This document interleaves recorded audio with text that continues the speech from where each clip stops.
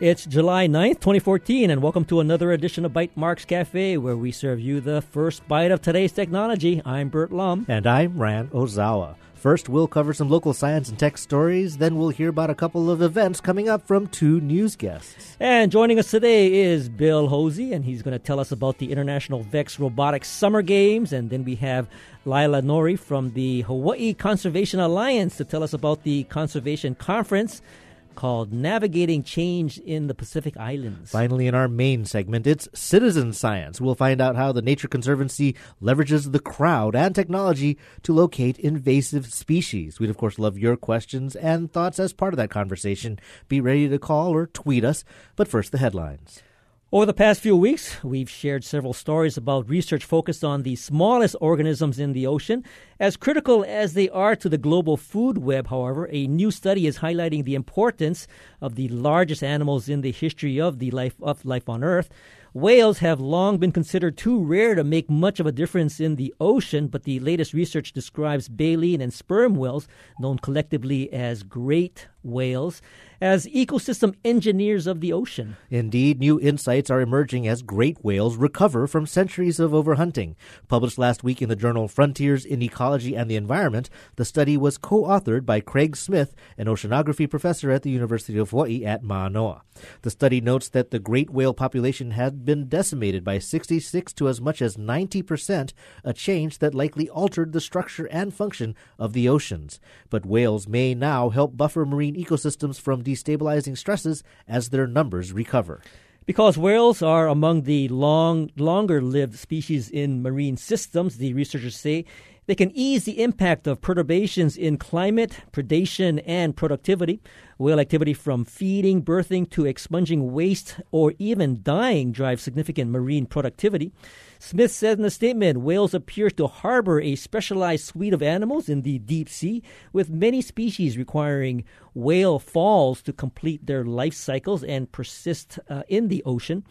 When whales were removed from the ocean by whalers, these whale fail specialists lost their essential habitat.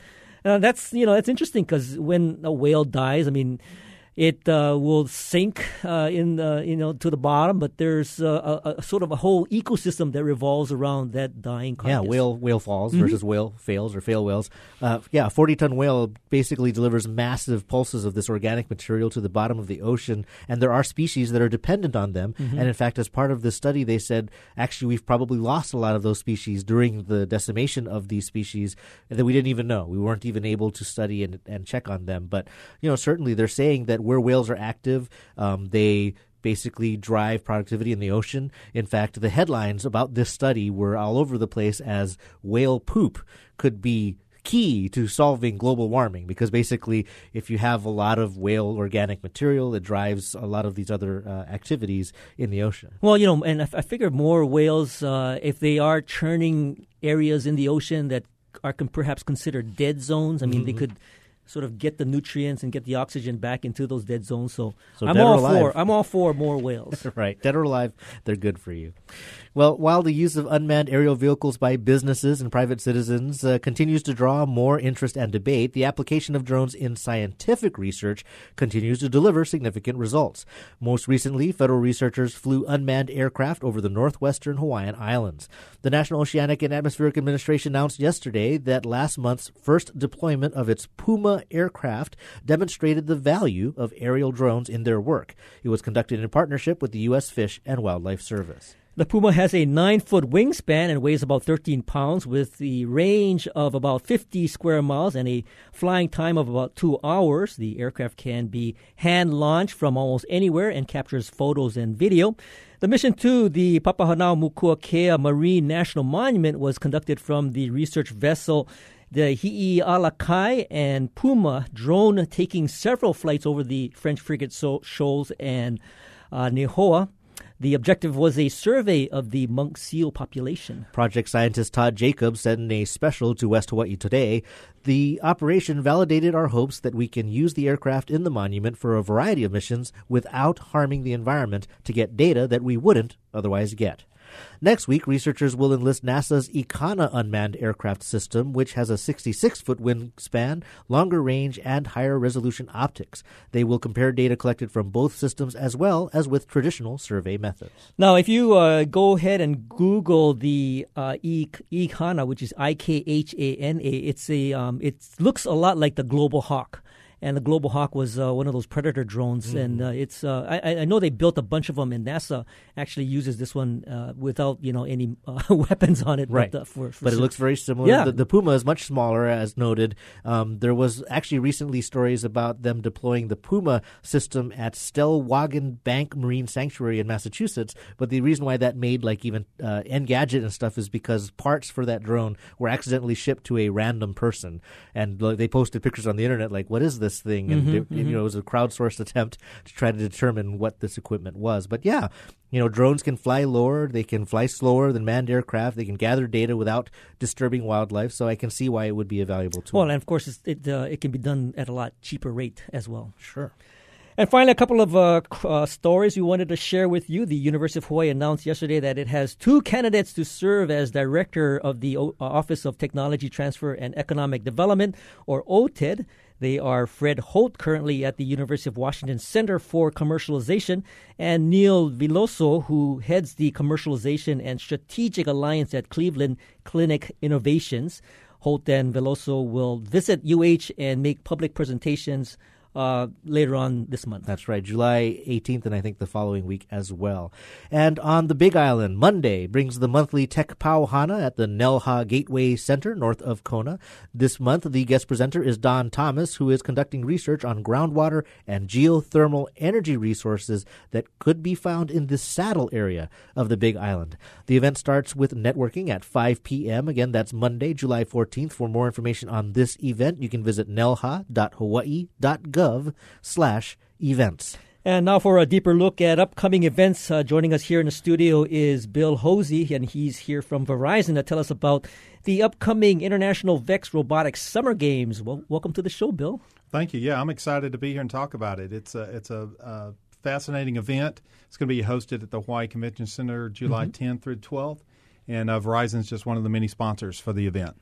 So why did Verizon choose the robotics as a event to sponsor? Well, one, it kind of pairs nicely with what Verizon Wireless really does, and it's the technology side of the world, being able to provide connectivity, using that connectivity to allow students and to develop robotics that can communicate remotely and then autonomously as well over not only just the paired with the robot, but we've got one that we're going to be showing, the Vigo, which can actually be operated over the Verizon Wireless network. Oh, but I presume that you're not going to be putting Vigo into the battle with these kids. No, there won't be a Vigo drone out going rogue. Pitching any basketballs?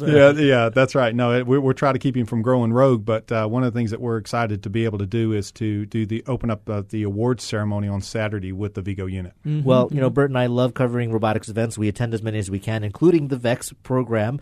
And for those who aren't familiar, there are different scales, basically. So how large are these robots that these students are working with, and what are they going to be doing for the competition? Right. So the robotics event is going to be hosting over 100 schools from around 10 countries.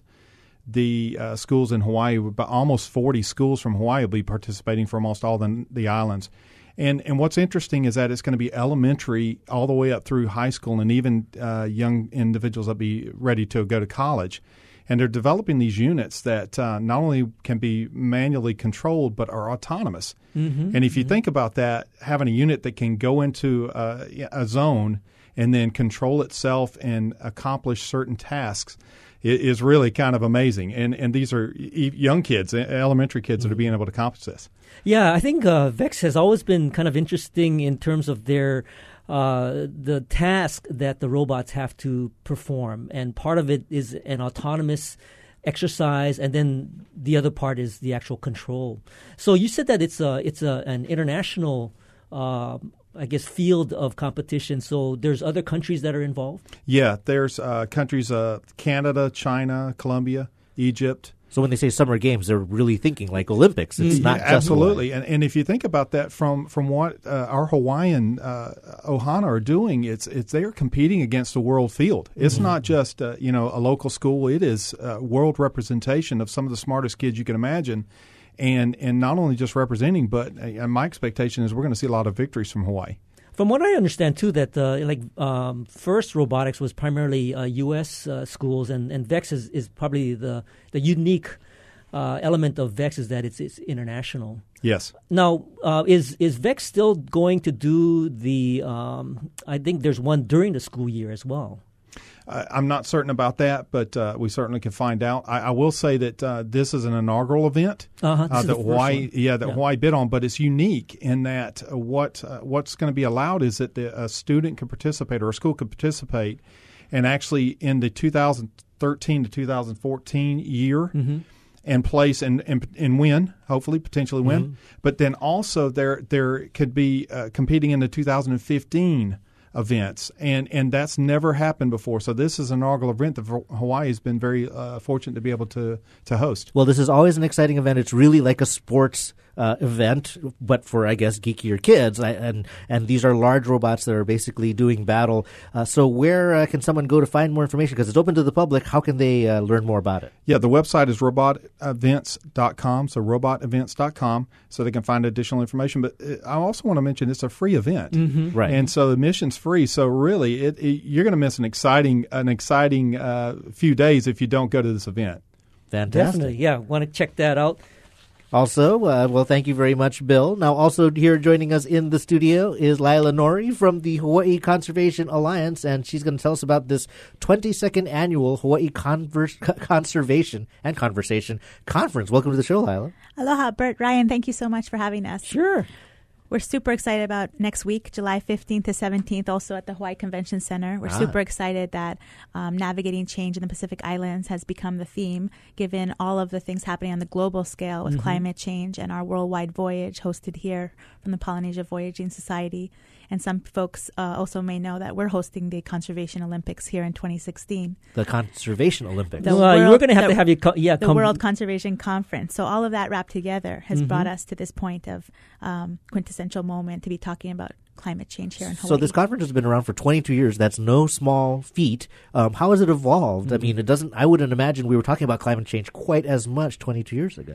No, absolutely not. It actually evolved really from a small group meeting in Volcano, Big Island, about 20 people at the table wanting to work together and join and build bridges between researchers, managers, and scientists on how we can solve these problems that, cross boundaries and cross islands. And now it's evolved to over 1,000 people, 300 of them students, 50 exhibitors, and 70 poster presenters all coming together into this huge collaborative sharing of dialogue, research, and networking across the Hawaiian Islands and also the Pacific Islands. What type of speakers and presenters are you having participate in this? Are they primarily from the academic arena, or are they a mix of academic as well as nonprofits? As far as the regular presenters of the conference, we're so excited that mostly it's researchers, managers, and even community members, cultural representatives that have come together in collaborative sessions, symposia, and forum to speak together, over 200 presenters. And there's 2 featured presentations that are called plenary keynotes, and those keynotes everyone can go to in the morning. Those are folks we're bringing from abroad, both the Honorable Jane Lubchenco, who was appointed by Obama as the head of the National Oceanic Atmospheric Administration, and now she's also professor and Pew Fellow and so on and so forth. So we're so excited to have her talk about coastal ecosystems and how we'll prevail together. But we also have our local keynote, Dr. John Azorio, here from UH Manoa's Center for Hawaiian Language, and so for him to link cultural indigenous issues into how we will move forward together. Now, you did mention there's a student component and poster presentations. Is it like a big science fair? I mean, what are some of the things that they're covering? Well, the Next Gen program that we have is just growing every year. So Wednesday night, the public's welcome to be listening to not just student poster presentations, but scientists and researchers as well. And some other special, talks and community speakers will be there as well. And so that's all related to community, cultural, climate change, marine, terrestrial issues that they've submitted and been in a competition for to be able to present. So you mentioned that there's probably about 1,000 people that attend. what would you say the breakdown is from, let's say, Hawaii versus maybe mainland and everywhere else? Good question. I definitely say 90% is from Hawaii for sure. We are getting an increasing number of Pacific Islanders and some folks that represent agencies here in Hawaii, but the bigger header-ups from mainland. But mostly I would say, Maui and Big Island really represent, besides the Oahu crew that come. Maui and Big Island have had really high turnouts. Now, the Hawaii Conservation Alliance has been around for some time and actually itself exploring new technology. And from what I understand, if you come to this event, you're going to get to check out a new piece of technology that you've been working on. Absolutely. This year we launched the Conservation Connections mobile app that we've been working on. Think of it like a Yelp.com for conservation. And so everything you need to know about what and where conservation is happening and how you can get involved, how you can give back your time or your money, both for residents and tourists. And so you can go to conservationconnections.org to be able to get involved. Now, what sort of devices do you need to use the app? Oh, any device, any mobile device, and your desktop, laptop is fine too. We want it to be accessible to all, so we didn't want to make a true app that would be only available on one of your devices, but really that would be accessible to all. So I'm curious, what would you like to see people leave the conference and not only learn but do? With people who attend the conference, I want them to be inspired to work together and continue the fight, because it's a good fight. We can't give up, and it does seem like it's a hard one and that we might not make big strides that quickly, but if we keep at it and build our relationships together, we'll be able to find some solutions, some real progressive and innovative solutions to these issues that are happening right now. So once again, if you could give us those coordinates, where and when, and how can they find more information on how to perhaps attend this event? July 15th to 17th at the Hawaii Convention Center. Wednesday evenings open and free to the public. You can visit us at hawaiiconservation.org to find out more, register, or join us on our Wednesday public night. Sounds Fantastic. Good. Well, thanks, Bill and Lila, for joining us. Thank you for having us. Mahalo. And that's what's been happening this week. We'll take a short break, and when we return, we'll be joined by Jason Sumie and Trey Maynard from the Nature Conservancy, Shai Harnoy from Tamnod, and Tomnod, and Stephen Ambagus from Resource Mapping Hawaii. How has technology enabled crowdsourcing applications, and how can that help us with invasive species here in the islands? We'd, of course, love to hear from you as well. It's a full house coming up, but if you want to join that conversation, you can call 941-3689 or toll free from the neighbor islands, 877-941-3689. And, of course, we're live, so you can tweet us your questions at Bytemarks or at Hawaii. This is Bytemarks Cafe. What's wrong with hitting somebody anyway? This week on Radiolab, Because the skin can get cut. we wonder about right and wrong. What is morality? How do people make this judgment? Is there a right? Is there a wrong? When does it start? Children really are beginning to develop a moral sense in the second year of life. And where does it come from? What we might call the inner chimp. 10 Commandments, for God's inner chimp. The Science of Morality, this week on Radiolab. Saturday morning at 10. Each week, New Dimensions explores the social, political, scientific, environmental, and spiritual frontiers with some of today's foremost social innovators, thinkers, scientists, and creative artists. Next time on New Dimensions, you'll be hearing from Winifred Gallagher, author of Wrapped, Attention and the Focused Life. She'll be speaking about what happens in your brain when you focus on something. Sunday morning at 11. Welcome back to Bytemarks Cafe. I'm Bert Lum. And I'm Ryan Ozawa. And joining us today is Jason Sumie and Trey Maynard, also Shai Harnoy and Stephen Ambagus. Jason is the Director of Landscape Science, and Trey Maynard is the Director of Forest Conservation over at the Nature Conservancy. Meanwhile, Shai Harnoy is the Senior Director of Geospatial Big Data for Tomnod and Digital Globe. And by phone joining us again is Stephen Ambagus, co-owner of Resource Mapping Hawaii. And how has crowdsourcing helped the fight against invasive species? We'd love to hear your questions and comments.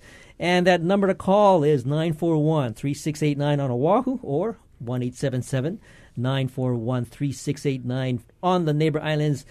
Jason, Trey, Shai, and Stephen, we want to welcome you all to Bytemarks Cafe. Thank you for having us here. Thanks for having us. Now, I'd like to maybe start off by having you guys, maybe Jason, you can sort of start the conversation off on kind of giving us a sense of what is the challenge with our native ecosystems and what are we up against? That's a good question. And, the best way to answer that would probably be for Trey to tell you how we used to control weeds and what we were trying to do before this project even started. Trey? Yeah, I think, 10 years ago when we really started looking at the Australian tree fern and we realized how big of a problem it was on Kauai, at the time the only way that we could actually detect it or map it was to fly back and forth in a helicopter at really low elevation right in the treetops with a GPS and map it. It was really expensive and extremely dangerous, and after a few close calls, we decided that we needed to, if we were going to try to battle an invasion like Australian tree fern that had spread over 50 to 60,000 acres on Kauai, that we were going to need a better way to map it, and also we were going to need a way to kill it from the air, and because there's just absolutely no way to hike to all these different these individual plants and treat them. So we, at the same time, while we're working with Resources Mapping to develop a mapping system using the high-resolution imagery, we were also developing an aerial method to try to control it. Mm-hmm. Now, what you kind of described 10 years ago, flying over, trying to get GPS, I mean, was there a lot of margin of error introduced by that method? Well, yeah, there was a margin of error in the sense that we weren't ever able to cover the entire landscape. We were only able to fly along transects that were spaced about maybe 100 meters apart. And so, we were actually missing a lot in between each of those transects. So really all we were doing was just sampling, just kind of getting a general idea of how many there were and what the extent of the distribution was. Mm-hmm. It was highly ineffective and extremely time-consuming. We spent over 100 hours in the helicopter. And it was, by the time we were finished, I had chiropractor bills from my neck craning out the side of the helicopter, and it was really expensive and dangerous, and so, it was just totally inadequate. Yeah, you're making my neck sore just talking about it. And I would imagine that helicopters also have a noise element and probably a community impact that you're going to have to be dealing with. So obviously you're looking for another solution. Stephen, Resource Mapping Hawaii, can you tell us how you fit into this solution? Sure, yeah, happy to. And you guys can hear me okay? I'm Absolutely. Yes, we can. Okay. So, we started this whole thing, like Trey said, back a number of years ago, and initially when we were trying to look at mapping these invasive weed species across the state, we were trying to use satellite data to do that, and we had a really difficult time for a number of different reasons that we don't need to go to necessarily right now. But suffice to say that we figured out that one of the best ways that we could do that was to use high-resolution aerial imagery to do it, and figured out that the human eye and brain turned out to be one of the best ways for us to pick out these individual species and individual plants across the landscape. And so then it was just a process of trying to figure out how to collect high enough resolution aerial data to do that, and turned out to be quite a challenge. And at the time when we started doing all this kind of thing, the highest resolution data most people were collecting was, in the 8 to 5 centimeter range. And while that sounds like it's really high resolution for those of us that know about this kind of stuff, it turned out to not even be close to resolute enough. And so we had to get down to the scales of 2 and then 1 centimeter resolution before we could actually really start consistently picking out these species using eyeballs. So you can't go to Google Earth and just zoom in really, really far? That's not good enough.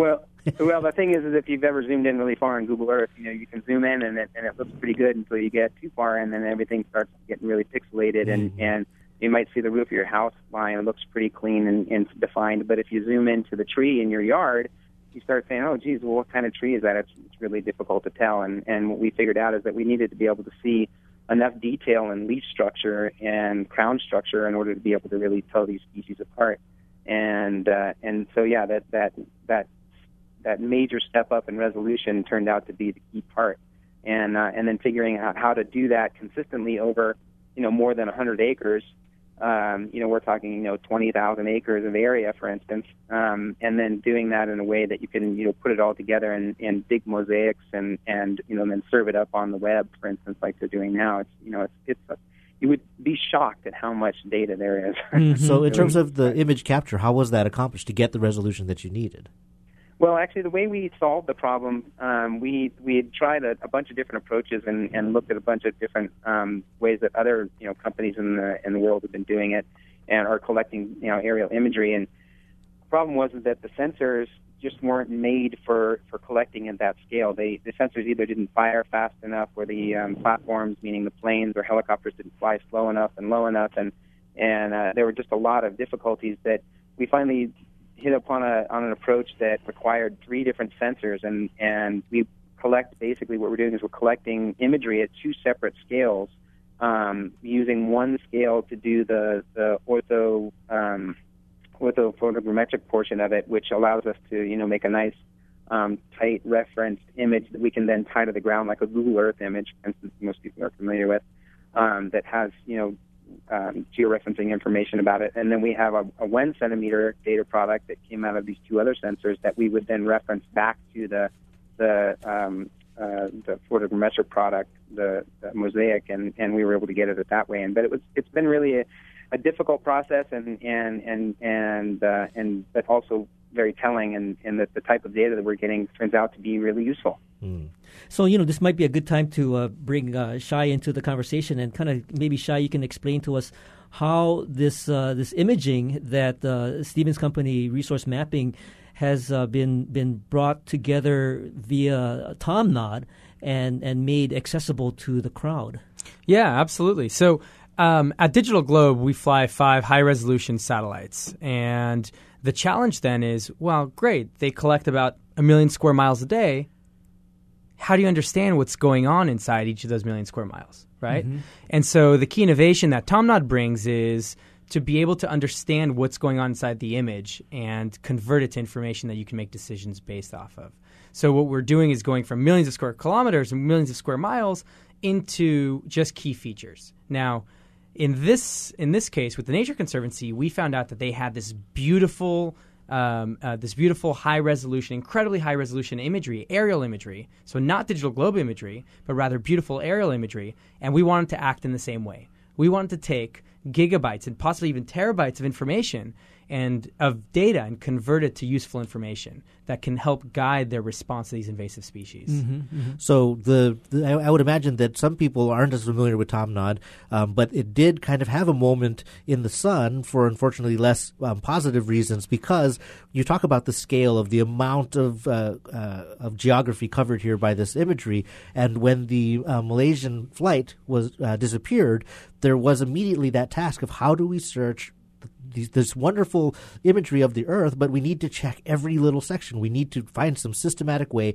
to have hundreds and hundreds of people help in this search. And so that's basically what I believe the TomNod platform does, is it allows the sharing of that search to look for something, correct? Yeah, exactly. That's correct, Ryan. And the key point here is, instead of having one analyst now look pixel by pixel by pixel at all of Kauai, or all of the Indian Ocean for that matter. Right. What we're doing is we're saying, hey, many hands make light work, right? We can split this giant image into little pieces and ask people online, people whose heart wants to help to conserve Hawaii's natural vegetation, and to conserve and or to identify where MH370 might be missing or might be lost, and trying to tap into that and having them help our cause. And so, not any one person in the public is actually solving the problem, but each and every one of them is helping us move closer to the solution. Mm-hmm.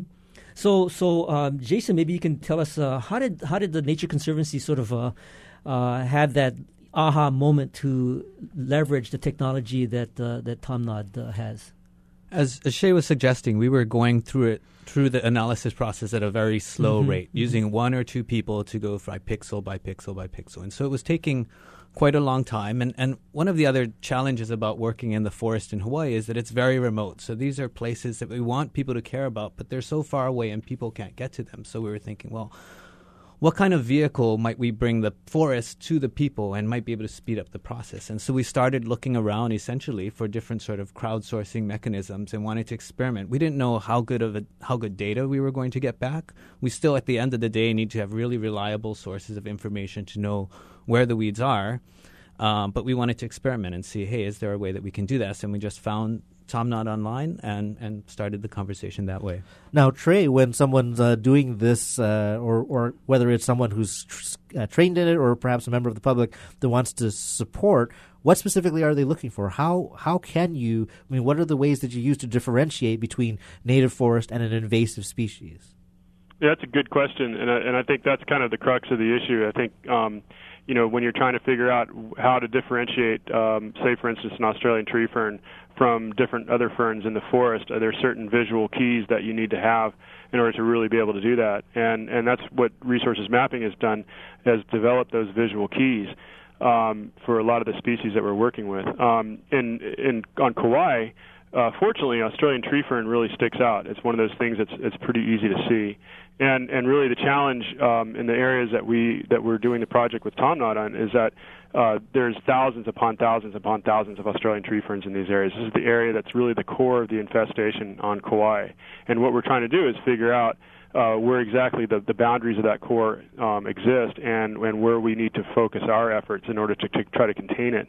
And so the problem is, I guess the challenge is that having somebody sit there and going through the monotony of picking out each individual plant over and over and over again, and the fact of just people just get tired. If one person can do it for a while, and then they start to kind of get a little dizzy, I imagine. And so, in this case, with the crowdsourcing through TomNot, it's great because the more eyes you have looking, the more you're going to find.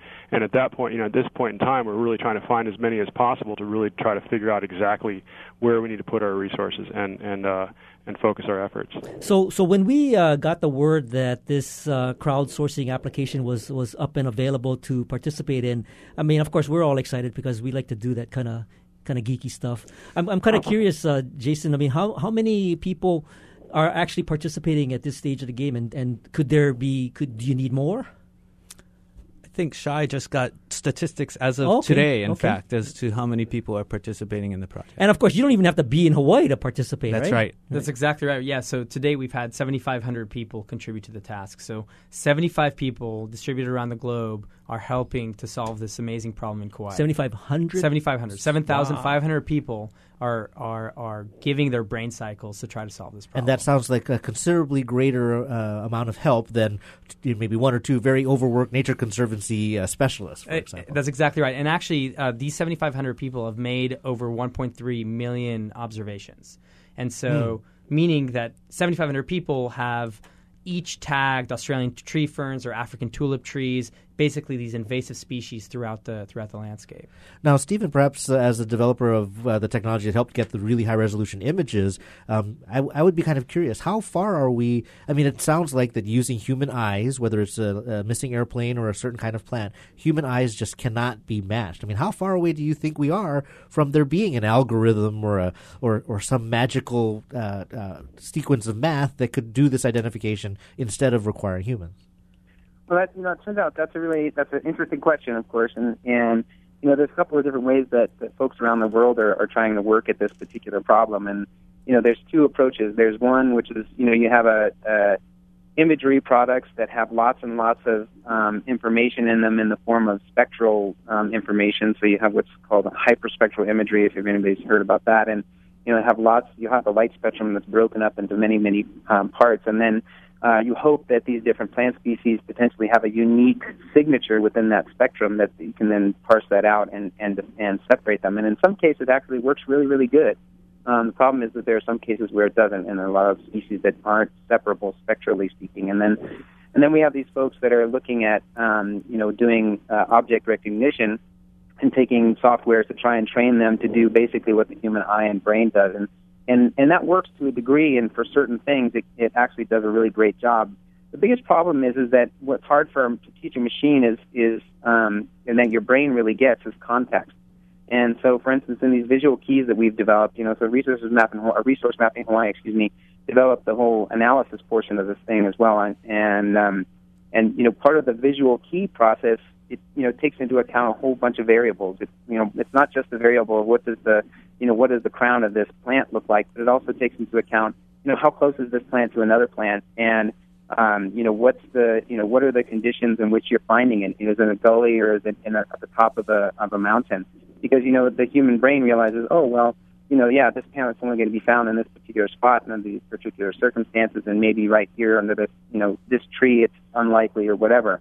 There's a lot of variables that, people can incorporate in the process, but again, at this point, it's sort of difficult to teach a machine to do. And so I think it's possible, and it's certainly coming down the pike. I don't imagine it'll be too god-awful long, but, maybe another 5 or 10 years, and it'll be happening. But in the meantime, being able to take advantage of thousands of brains and eyes to do this stuff, it's great. It's a great concept. So, Stephen, I've got a question. I mean, I went and looked at some of the images, marked out some of the Australian tree ferns that I found, but I was a little bit taken by I thought it would be a little bit more clear, or more higher resolution. I kind of thought that the images were a little bit fuzzy. I mean, is it because of the fact that there's some motion component that's already measuring into this, and there's an amount of blur that is just inherent in the system? Yeah, actually, it turns out that there's about 1 million different things that make the imagery very difficult to be very crisp and clean. Mm-hmm. And what you might have noticed when you were going through the data, if you were looking around at multiple spots, is that you'll go from places that are so sharp and crisp that it's like, wow, it blows your socks off at how beautiful it is. And then you'll get to a part where it's, sort of blurry and smeared and whatever else. And the reasons for those are many. And like I said, and primarily what they have to do with is, yes, some of it has to do with motion blur. So as you're flying through these valleys and canyons, whether you're in a helicopter or an airplane or a UAV or whatever you happen to be using, there's a lot of winds and a lot of movement that at times the sensors can stop that motion, but at times they can't. And when you're resolving down to resolutions of a centimeter or 8 millimeters, any teeny tiny movement that can't be stopped by the sensor, gets incorporated, and all of a sudden, you have a little blurry spot or a bit of blurry images or whatever. Right. But then the other part of the process that can actually blur things out has to do with the fact that you'll notice that we're also working in some of the most amazingly difficult terrain areas, and so trying to take these flat images and stretch them over terrain and topography that's changing, hundreds and hundreds of feet in very short distances turns out to be a really difficult mathematical problem, and also can incorporate all forms of artifacts and imagery. So, we're working in like some of the hardest places on the planet to ever consider collecting 1 centimeter data. And so the fact that we're actually having any success here is just a great thing. Oh, absolutely. I mean, and with that change of topography, you just opened my mind. Like, try to focus a camera during a soccer game or something, and it's probably just a similar challenge. One quick question before our break. I do want to talk about, like, for example, what does the control element of this look like, and how do you access them once you've identified them? But you did mention UAVs, and during our news break, we talked about the NOAA and Fish and Wildlife Service using drones to survey species in the Papahanaumokuakea Marine National Monument. How more widespread or increasingly widespread do you believe UAVs are in collecting the kind of imagery that you collect? Yeah, actually, that's a great question. And because, of course, since we're an aerial imaging company, we're developing UAV platforms as well. And so that's our biggest chore right now is to try and develop a UAV platform and sensor package that collects this level of data consistently over larger areas. And, it turns out that, it's again, quite a difficult proposition, even with the UAV. And so we are actually having some really great results from the different packages that we're using. And I think that it's going to be much more ubiquitous, actually, relatively soon. More and more of these UAV sensors and platforms are going to start being able to do this. And so I think this level of detail will probably become pretty common. No, that's great stuff, and we would definitely want to talk more about some of the technology that goes on behind some of this mapping capability. But we want to hold that thought. We'll be right back after this short break to continue our conversation with Jason Sumay, Trey Maynard, Shai Harnoy, and Stephen R. Badges. Ambagus. Okay. About using this technology to assist the fight against invasive species. Have you been able to quantify the value of crowdsourcing? How can you apply your eyes to this project? We'd, of course, love to hear your questions, 941-3689, or from the neighbor islands, 877-941-3689. This is Bytemarks Cafe. On Saturday, July 12th, the Jim Hubbard Band brings their folk rock and blues originals to HPR's Atherton studio. Led by veteran singer-songwriter Jim Hubbard, they'll be featuring new material from their upcoming release. That's Jim Hubbard on July 12th at 7:30. For tickets, call 955-8821 during business hours or go online to hbrtickets.org. They're calling me, but I feel that we don't belong. I'm Beth Ann Kozlovich. Next on Town Square, youth activism island style. What defines it? How much power does it wield? And what substantive change is it driving? Our panel includes Lisa Grandinetti, John Prime Hina, and James Koshiba, and you. Thursday at 5 for Town Square.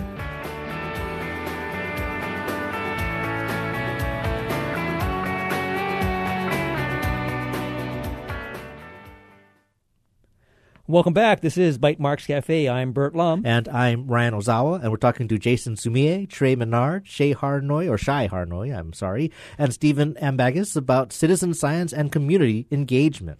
And how do citizens benefit from their participation? Of course, you can give us a call here, 941-3689, or from the neighbor islands at 877-941-3689. Now, this is, the components that go into putting this whole technology together is fascinating because there's so many pieces in this puzzle. But, for the most part, we're talking about sort of the front end and getting 7,500 people participating and identifying where Australian tree ferns and, the African tulip tree is growing. But now that people are marking these plants, we're kind of curious what happens next and what is it on the part of either, on the Tom Nod side and then on the Nature Conservancy side, what is it that now happens as a result of this? So I can talk a little bit about what we're doing to ensure the reliability of the contributions. Mm-hmm. So we have 7,500 people on the internet, some of which are skilled, some of which are not skilled. And so we have an algorithm, we call it CrowdRank, that goes through and determines people's reliability. And the way it does it is by, if you try to think about it intuitively, we show the same image to multiple people. And if they agree with each other, independently arrive at the same conclusion, it tells us that A, that's an Australian tree fern, and 2, those people are pretty reliable because they're able to agree with each other. Now, if somebody's just tagging willy-nilly or not understanding the mission we can determine that they might need a little bit more training, they had a little bit too much coffee, not enough coffee, right? But we can now discount their contributions.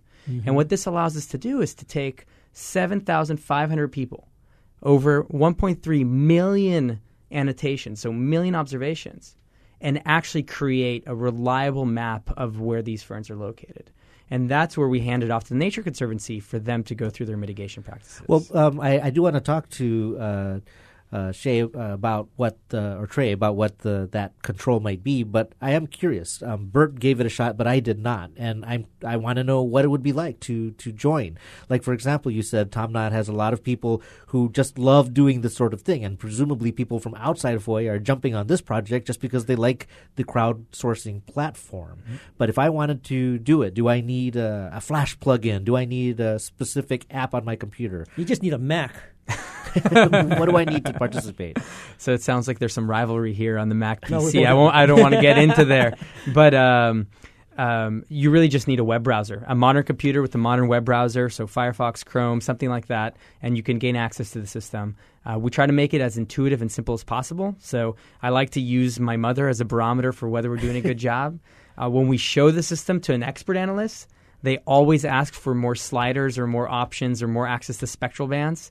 And the fact of the matter is that we're not trying to enable the expert analysts. Mm-hmm. We're trying to make it such that people at home can contribute with limited training and not just contribute for fun, but actually produce reliable, meaningful data. So when I participated in it, and it was quite engaging because there are areas of the map, and you don't know whether other people have marked the areas of the map, and you're finding the tree fern, and you're feeling like, wow, man, I'm helping, I'm doing something, and so you're marking and putting a pin on it. And then, so I was feeling good. And then, of course, it reinforces that by saying, you have now contributed X number of pins.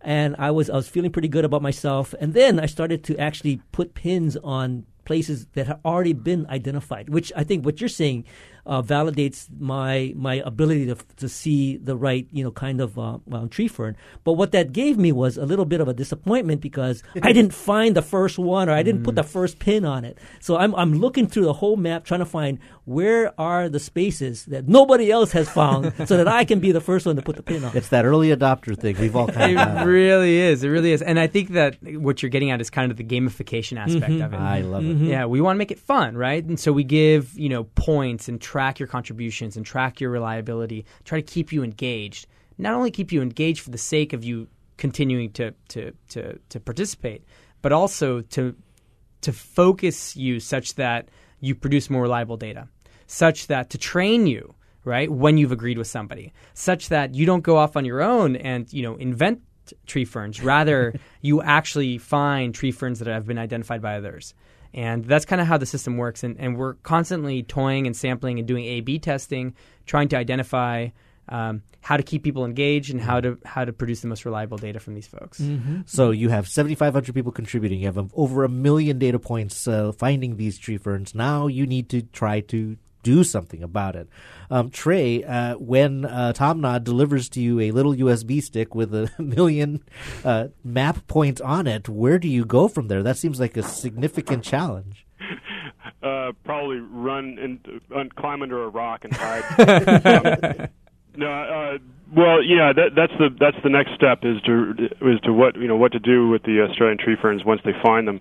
So while we were developing this technology to map the Australian tree ferns, we were also developing a technology to try to kill them from the air using a helicopter. And but the thing was, we recognized the areas that we were trying to control them. A lot of them are in really good native forest, and so. If we're going to be talking about using herbicides from the air in a native forest, we had to do something that was extremely safe and extremely precise, like surgical precision. We did not want to have any overspray or damage in the surrounding plants. And so we worked with a company here on Kauai, Airborne Aviation, and a scientist from University of Hawaii, Dr. James Leary. And we developed an herbicide cocktail that was very safe. It breaks down really quickly in water. Within a matter of hours, and very quickly in soil as well. So there's no residual herbicide left in the ecosystem, and it's very effective. And so it basically hangs from the helicopter like a pendulum, and it squirts a tiny amount of herbicide into the center of each Australian tree fern. And that was kind of the Achilles heel of the Australian tree fern, is that all it takes is a tiny little bit of herbicide right to the growing tip of this big tree fern, and it kills the whole tree fern. And so we were able to treat each tree fern with only about 10 to 12 milliliters of herbicide, and they would die. And it was actually pretty impressive that we were only using a tiny amount of herbicide overall. We actually, over the past 6 years, we've treated over 11,000 Australian tree ferns in about 10,000 acres, and we've only used 23 gallons of herbicide. Actually, Trey, one of the things I think we covered on our show last year was a story about how it was like you were zapping paintball guns or something. I mean, some pretty targeted. Yeah, we tried that too, and so we're looking at all options to try to minimize the amount of herbicides that we have to use to control these weeds, and still be effective. And so then after we've done this treatment, one of the really great uses of the aerial imagery is actually to be able to refly some of these areas that we've treated to see how effective the herbicide treatment is, and also how if we're actually keeping up pace with the spread of the invasive plants. And so, one of the big questions is like, you go in there and you douse or you apply a little bit of herbicide to these tree ferns. What comes up in their wake? Are we actually keeping pace with the recruitment of younger Australian tree ferns? And so we actually reflew some of the areas that we've been working in for the last 6 years, and what we're finding is that we're about 98% effective at killing the Australian tree ferns that we treat with the herbicides. And secondly, after we've actually treated a whole bunch of Australian tree ferns, that we've actually reduced the population by about 62% in the first pass. So that's really actually pretty encouraging, because that means we can go back in and do a second pass treatment and pretty much control the population within a given area. And so that's important to know, because the aerial imagery has really played a huge role in enabling us to do that at a large scale. And so that's, so now we're looking at, okay, so then what's the next task? Well, the next task is going to be harder because the areas that we really want to be able to refly and remonitor with the aerial imagery are presumably going to have a lot fewer Australian tree ferns. So it's going to be kind of more of like a needle in a haystack. So it could be a lot more challenging if we were going to maybe crowdsource that out. It could actually, it's not going to be like, what it was in this last project. It's going to be a little bit more challenging. So I'm kind of curious, when you start to do the control, I've been told that it's not eradication, it's more of a control method. But in terms of going back and now the images have changed, so would is sort of the Tom Nod piece kind of out of the picture now because you've already got your data points and then you're just going to be working off of that snapshot? And then would there be a new snapshot that needs to be taken if people wanted to go in and re-identify, where the existing populations are? Oh, yeah. I mean, I think this is kind of a never-ending thing. I mean, obviously, like you just said, our goal isn't to eradicate the Australian tree fern. What we're trying to do is prevent it from spreading into the core of our watershed and damaging our water resources here on the island. And so, yeah, it's going to be an ongoing project. And I think, after we have gone in and treated, like I said, after we treated a certain area and we've reflown that area with the high-resolution imaging from resources mapping, we're going to need to have, we're going to need to go through that imagery again and try to pick out how many Australian tree ferns are left and where they are so that we can direct our helicopter pilots to go out there and zap them. I think that there's, it's definitely an ongoing project, right. And I think now that we're trying to expand what I call a buffer zone around the core of our watershed to try to reduce the amount of tree fern spores that get blown into the Alakai, which is the core of our watershed, and so as we expand that buffer zone area, we're going to need. It's going to be an ongoing project. Yeah, we're going to be needing more mapping to try to find the locations of the plants, and then more remapping to try to see how effective we are at controlling the population. And here I am on the Popular Science website, and there's a picture of you, Trey, hanging out of a helicopter with a paintball gun. So some parts of your job, I imagine, are more interesting that's a house favorite. than others. Now, so Stephen, how frequently are you making these surveys? Is it on a project-by-project basis, or you're basically in the air all the time? Yeah. I mean, we have a lot of flying that we're doing around the state. So, this particular project that Tom Nod has been involved with and is one of the projects with the Nature Conservancy, but we're doing lots of flying on other islands for the Nature Conservancy. And then, we've worked with a number of other agencies, developing this product. So, the different watershed partnerships and invasive species committees around the state have been involved in developing this product. The federal government, in the form of some grants through the USDA and other folks, have all been involved, and so we've done a lot of mapping projects around the state, testing this particular approach out and determining, so we in this particular case we're looking at Australian tree ferns, but there are a number of other species that are really detrimental and in different places turn out to be really difficult to map, and so we've been doing this a lot in a lot of different areas. Jason, while this project is ongoing, as like you mentioned, it's never going to be a one battle. It's just going to be an ongoing battle.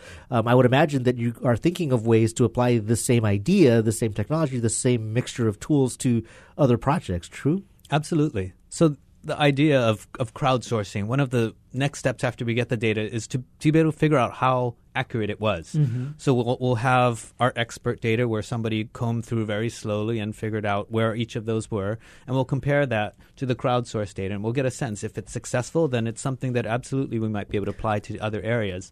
Now, we did pick probably one of the easiest things to be able to find. As Trey said, the Australian tree fern stands out on Kauai, and so we'd have to – it's not a one-shoe-fits-all type of situation, and we'd have to look at the situation and the vegetation and figure out where we might be able to best apply it. I was kind of wondering, because the Australian tree fern is kind of like a low-hanging fruit, if you were to try to come up with a program to remove, let's say, Miconia or maybe the banana polka or something, I mean, you'd have to come up with a whole different strategy, I would imagine. Right, and that's what Stephen was alluding to, that there are a lot of different species, and coming up with sort of a search signature for each of the different species, and it's contextual as well. So what banana poca looks like on Kauai may look very different on the Big Island, and so for each of those landscapes, we'd have to determine that we'd be able to identify them positively. Now, Stephen, I would think that there's an opportunity here for you, because I would think that if you're out there mapping and if Amazon can come up with drones that deliver packages, I'm sure you could deliver a paintball. We've been thinking about that really hard. It would be really great. Now, is that something that is in the near future, or perhaps maybe more like a couple of years out? Now, I don't want to I don't want to put Trey out of business, but no, and Trey, this will be Trey's business, but it was his idea to begin with, actually, as it turns out. No, if we could find out, figure out a way to have these drones, out there pollinating, unwanted plants with herbicide, I think that would be fantastic. And would certainly probably decrease the cost of that whole process and be more effective. It's one of those things that we can all see and doesn't feel like science fiction anymore. But I would assume it's probably at least 3-4 years out at the best before we could start doing that on any scale. Okay. So Shai, if somebody wanted to get involved and beat Bert's record of map pins for the tree fern, I'm going to go and start and leave them in the dust, how does someone get involved with this specific crowdsourced mapping project? Yeah, so if you come to Digital Globe's TomNod website, so if you go to www.tomnod.com, there's a lot of information about the significance of the challenge and how you can get involved. It's really just one button click away once you get to tomnod.com. Fantastic. And Jason, any place where you want to point us to get more information? We also have the same link at tnc.org where we have more information about the watershed itself, what's there on Kauai, and some links to the project on TomNod also. Sounds great. How long do you imagine this particular program will run? That's a good question. I think we may have had already more information than we need, but like I said, it's a great opportunity also for people to see what's in the watershed and what's out there. True. So we'll leave it up as long as they'll let us. Fantastic. Well, Shai, I'm kind of waiting for that donate button to pop up every so often so that they can ensure some funding for this project on a going forward basis. Paintball guns out of helicopters ain't free, Anyway, Jason Sume is the director of landscape science, and Trey Maynard is the director of forest conservation. Both are from the Nature Conservancy, and Shai Harnoy is the senior director of geospatial big data. Of course, we wanted to talk about that, and from TomNod, and of course, Stephen Ambagus is the co-owner of Resource Mapping Hawaii. Whenever you come to Oahu, we want to get you on the show. Thank you for joining us today. Mahalo. Thank you. Mahalo. Thank you very much. And thank you for listening to Bytemarks Cafe. Join us next week when we'll talk about 2 new energy startups who recently graduated from the Energy Accelerator. And of course, if you missed any part of this edition, you can find a podcast of tonight's show on bytemarkscafe.org. And if you have any comments or suggestions, you can email us at news@bytemarks.org. Or you can find us on Twitter. I'm at Bytemarks. And I'm at Hawaii. Our engineer is David Chong, and our executive producer is Beth Ann Kozlovich. And we leave you with our song pick of the week. Here's a band called Wussy and a song called Asteroid. See you next week on another edition of Bytemarks Cafe.